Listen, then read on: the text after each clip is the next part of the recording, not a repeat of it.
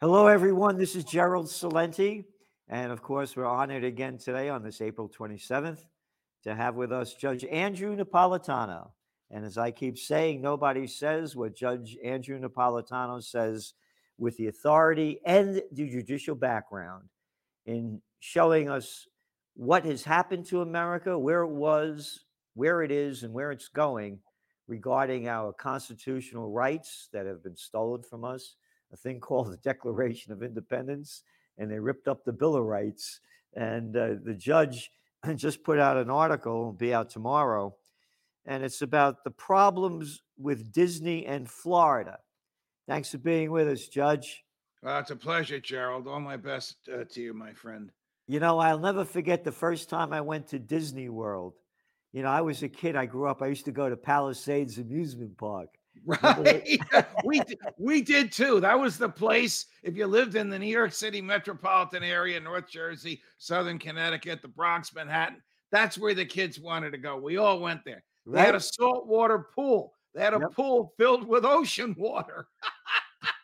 You know, my father may rest in peace. I remember, my father's born in like 1909, and he used to go to Palisades Amusement Park, when he was a young guy.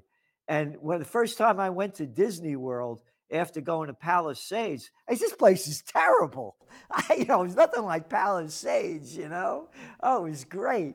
And anyway, and then we have this Disney issue going on now in Florida, and the core problem with Disney in Florida is the American addiction to corporatism, you write.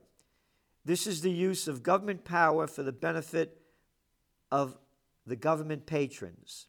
Stated differently, it is a symbolic relationship between the government and a private business that gives government officials corporate largeness and the private business a near monopoly. It is capturing the power of the state to increase private wealth at the expense of others. You nailed it perfectly. Thank you. One of the reasons you were so impressed as a kid with Disney is Disney didn't have to pay any taxes. Now, I'm not in favor of taxes. To me, taxation is theft. I think you agree. But for the government to take one competitor and relieve that competitor of the regulatory and tax burdens that it imposes on the other competitors is a violation of equal protection. So when Walt Disney found 25,000 acres of swampland outside of Orlando, Florida, he went to the state and said, "I'm going to turn this into a theme park. I'm going to improve this. I'm going to create thousands of jobs and bring in millions of tourists, but I don't want to pay your taxes and I don't want to deal with your local regulations." The state said, "Fine." That, of course, gave him a near monopoly. That is a violation of the laws of economics because it stifles competition. It's immoral because Disney bribed the politicians there to get it and put cash in their pockets, but he agreed to bow down to them in public and to help fund their campaigns. And it's unconstitutional because the 14th Amendment requires the states to treat all persons and all entities that are similarly situated in a similar way. This all comes to a head now because Ron DeSantis, the dictator of Florida, decided that because Disney officials criticized him, it happens to be in an area I agree with him on, but they criticized him publicly, he's going to take away their special privileges. They should never have had the special privileges in the first place, and the government can't punish people for exercising the freedom of speech. That's what this article is about. It's an interesting juxtaposition of constitutional violations. The state creating a favored status for one competitor, the state getting angry at that competitor and punishing it because its employees criticize the state. And again, it's not only. I mean, it's everywhere. Anybody that's building something, they give them tax breaks. They're going to create jobs. They're getting tax breaks. And what are you talking about? As you wrote here, they're not getting tax breaks. The taxpayers have to pay for what they're not paying. Correct. The tax burden is shifted to others. The state doesn't spend less money because it gave Disney or XYZ Corporation, whether it's Boeing or Raytheon at the federal level, the government doesn't spend less money. It just shifts the tax burden to other taxpayers. And that itself is a violation of equal protection because while Disney's paying fewer taxes, comparable entities, Busch Gardens, for example, which can't hold a candle to Disney but does compete with it, is paying more taxes. That's the violation. And all of this is done by politicians so that they can line government coffers and get government largesse and look like and boast to the people that we've created jobs. You know, in New Jersey, it's such a crazy place. It works the other way around. You want to build a house on a street in New Jersey, the local planning board will say, fine, repave the street for us. Repave the street. That's going to cost more money than the builder will receive from building the house. But that's the way it works here. You want the permit to build the house, repave the street. It's just reprehensible that government is out of control and mocks the Constitution it is sworn to uphold. Last week, the leader of the Republicans in the state Senate, I don't know the fellow and I have nothing against him personally, said, oh, by the way, we found a clause in the Florida Constitution that prohibits special privileges districts. You found a clause? They've had these special privileges for 60 years. You know, but We again, shouldn't this laugh they at it, do, but government is laughable. It's also they, dangerous. but I Dangerous. said they do this everywhere. Yes. They're putting up. They want to build a hotel over here. Oh, they're going to give them tax breaks and grants because they're going to create jobs. You know, so the bigs get bigger. They don't give me a tax break for what I do. Right. And that's not, and again, you said this is against the Constitution, and nobody says that. And that's why I say that nobody says what you say with the authority and your judicial background. They, you know, there was a guy, his name was Mussolini, the merger of state and corporate powers, Yes. fascism. Yes. That's a quote. Yes. And Yes. that's what it's become. And So you say they give them campaign contributions. They're not campaign contributions. They're bribes and payoffs. yes, it is a form of bribery. And the little Mussolini that is the chief executive officer of the Florida government, Ron DeSantis, got upset when his patron Disney dared to criticize him publicly. So he got legislation passed to rescind the special privileges district. They'll probably settle this in some way. Disney employs 80,000 people. And the law in Florida requires if you're going to rescind a deal like this, you need the majority approval of the people that live in the district. You know how many people live in this district? It's 25,000 acres, 50. Guess who they all work for? Disney. Good luck, Governor DeSantis, getting those 50 people to agree. Yeah, and again, you know, you're talking about the whole. It's a much bigger issue because corporatism has taken over the country and the world. Yes, yes, yes. You know, So last week, someone recorded statements made by the CEO of Raytheon. Now, Raytheon is the biggest producer of military hardware in the United States, and it has a corporatism relationship with the Pentagon. You buy our hardware. As soon as you retire, General, you come and work for us at 10 or 20 times what you were making in the military. That's the way it works, and that's the way it has worked since President Eisenhower, 2 days before he left office, warned us about the dangers of the military-industrial complex. Anyway, the CEO of Raytheon revealed this. The military hardware that the U.S. is giving to Ukraine is from surplus stockpiles, NATO and ours. It is not new. It's not the best. It's not being made and shipped over there. It's already over there. It's in stockpiles. And much of it, and at this point he laughs, much of it is destroyed by the Russians before the Americans can even physically put it into the hands of the Ukrainians. And then he says, we're looking forward to the stockpile depleting. Why? Then the government will come to him for more. So is the purpose of what he's doing to charge the American taxpayer to build $1 billion piece of equipment so it can be destroyed and replaced with another $1 billion piece of equipment? What the hell kind of a way is that to run the government? Again, you mentioned it's not a revolving door, by the way. It's one door, and they're in total control of it. Oh, the guy that's playing the head of the Defense Department, Lloyd Austin. Yeah. Oh, you mean that guy that used to be on the board of directors of Raytheon? Yes, the Oh, that same one? Raytheon. The Yeah, same Raytheon, correct. yeah. And how about the clown, the arrogant clown that used to be the head of the FDA under Trump, Gottlieb? Oh, where did he go? Oh, he's on the board of director of Pfizer. This government it's a crime syndicate. It's not a government. Again, go back to last year, not ancient history, 2021, merger and acquisition activity at an all-time high. All the cheap money goes to the bigs and they buy up everybody.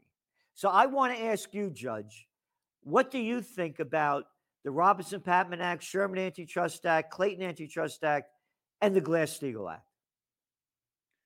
Well, listen, I'm with Ayn Rand when it comes to regulating the economy. I don't believe in regulations. I believe the free market is the best opportunity for consumers and workers and investors to operate in a state of equilibrium. But I do recognize that extraordinary power, and then the problem with extraordinary power is the government. It's not the private sector. When the government puts its thumb on the scale to enable all of this extraordinary power to be in one place at one time, controlled by one entity, prices go up, choices go down, and services stay flat.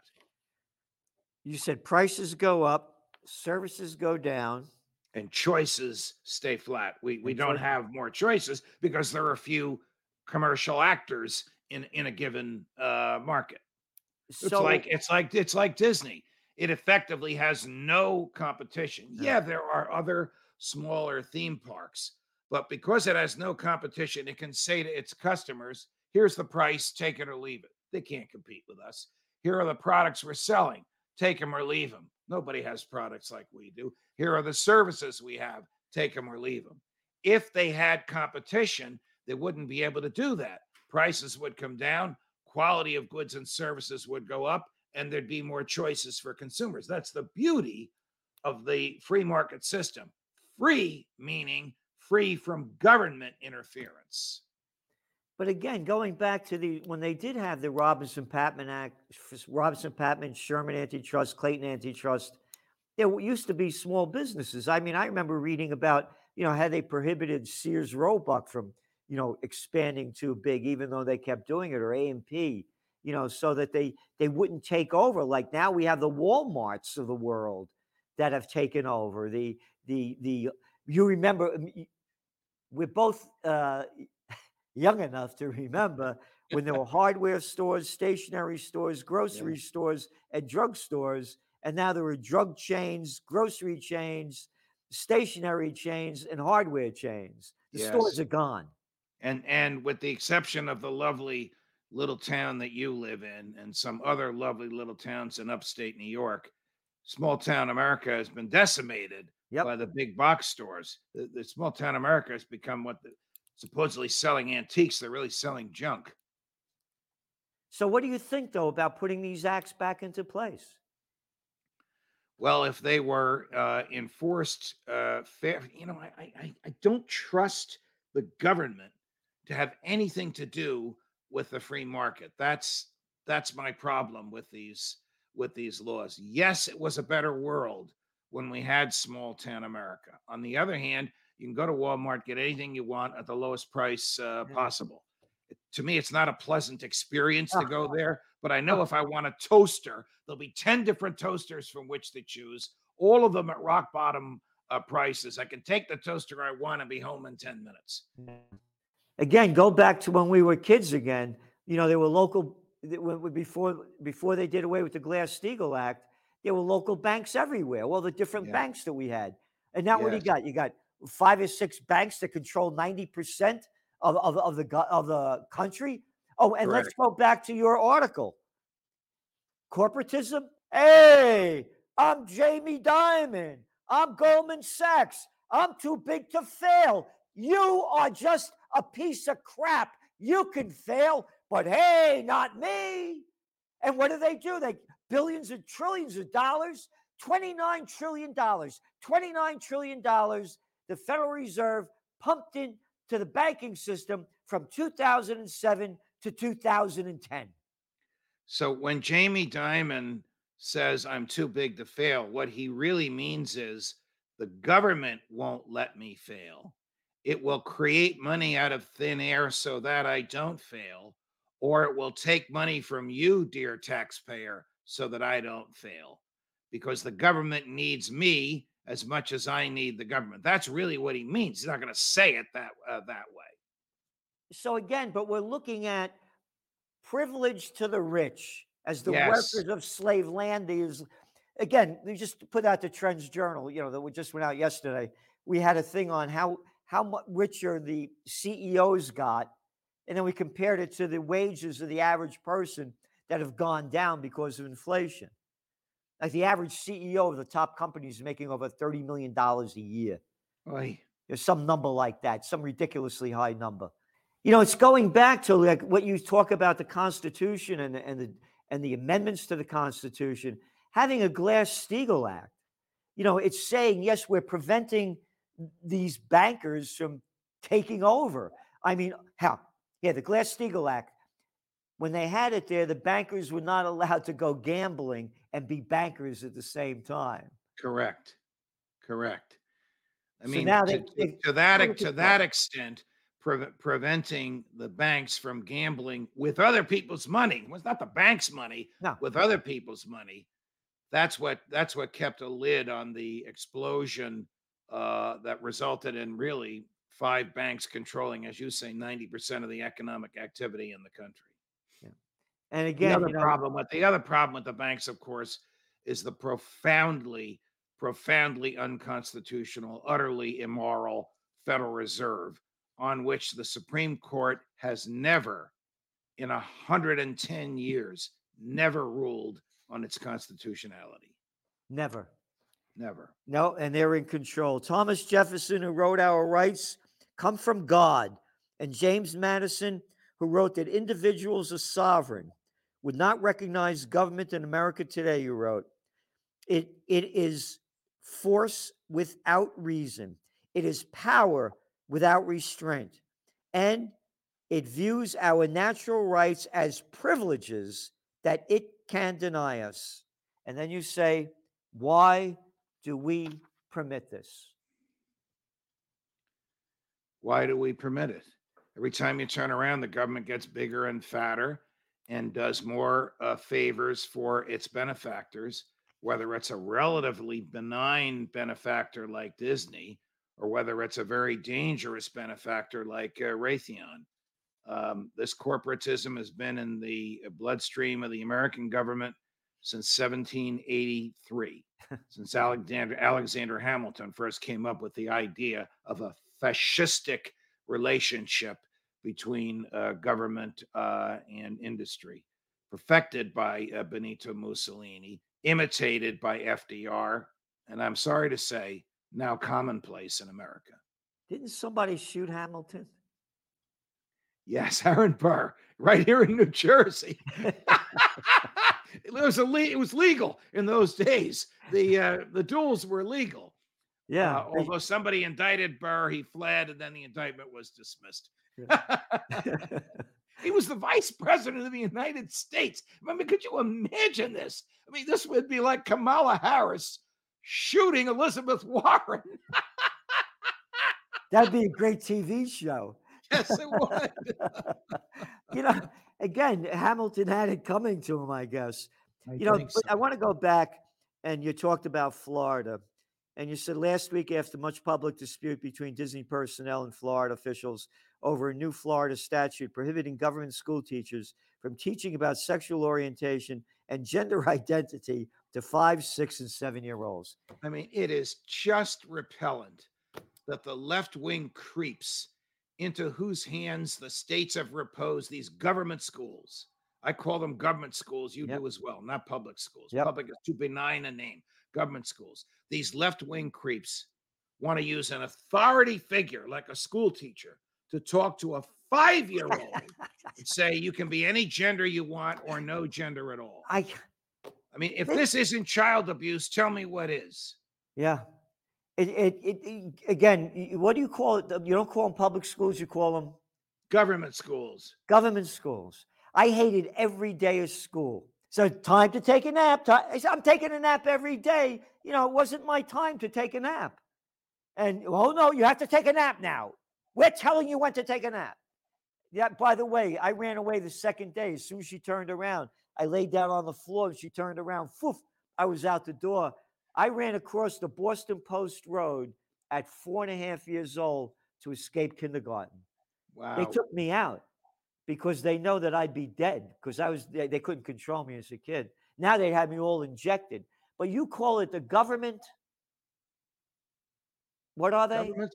Government schools. Government schools. So they have guaranteed customers, students, guaranteed income, taxpayers, no competition. That's a recipe for failure.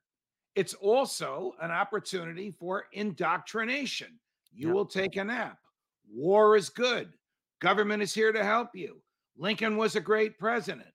And today, you can be a boy or a girl, or you can be neither. This is the type of indoctrination that is put into the heads of these kids. As critical as I've been of Governor DeSantis, it was necessary for him to enact legislation to prevent the schools from indoctrinating the kids, not on war and government and Lincoln, but on gender and sex Could you at age 5. Even the nuns who were rough on both of us when we were kids would not talk about sex and gender at age 5, 6, and 7. I mean, it's crazy.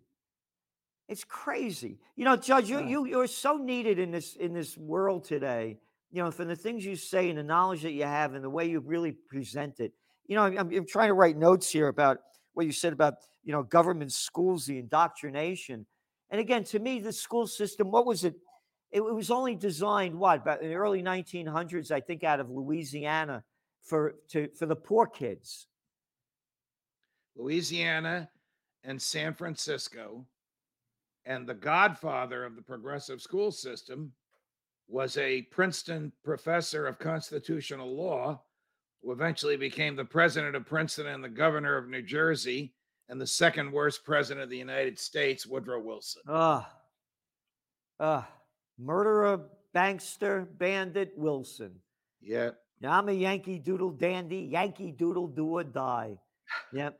For World War Federal Reserve, federal income tax, popular election of senators, administrative state, government by experts. We know what's better for you than you know for yourself. Thomas Woodrow Wilson. Yep.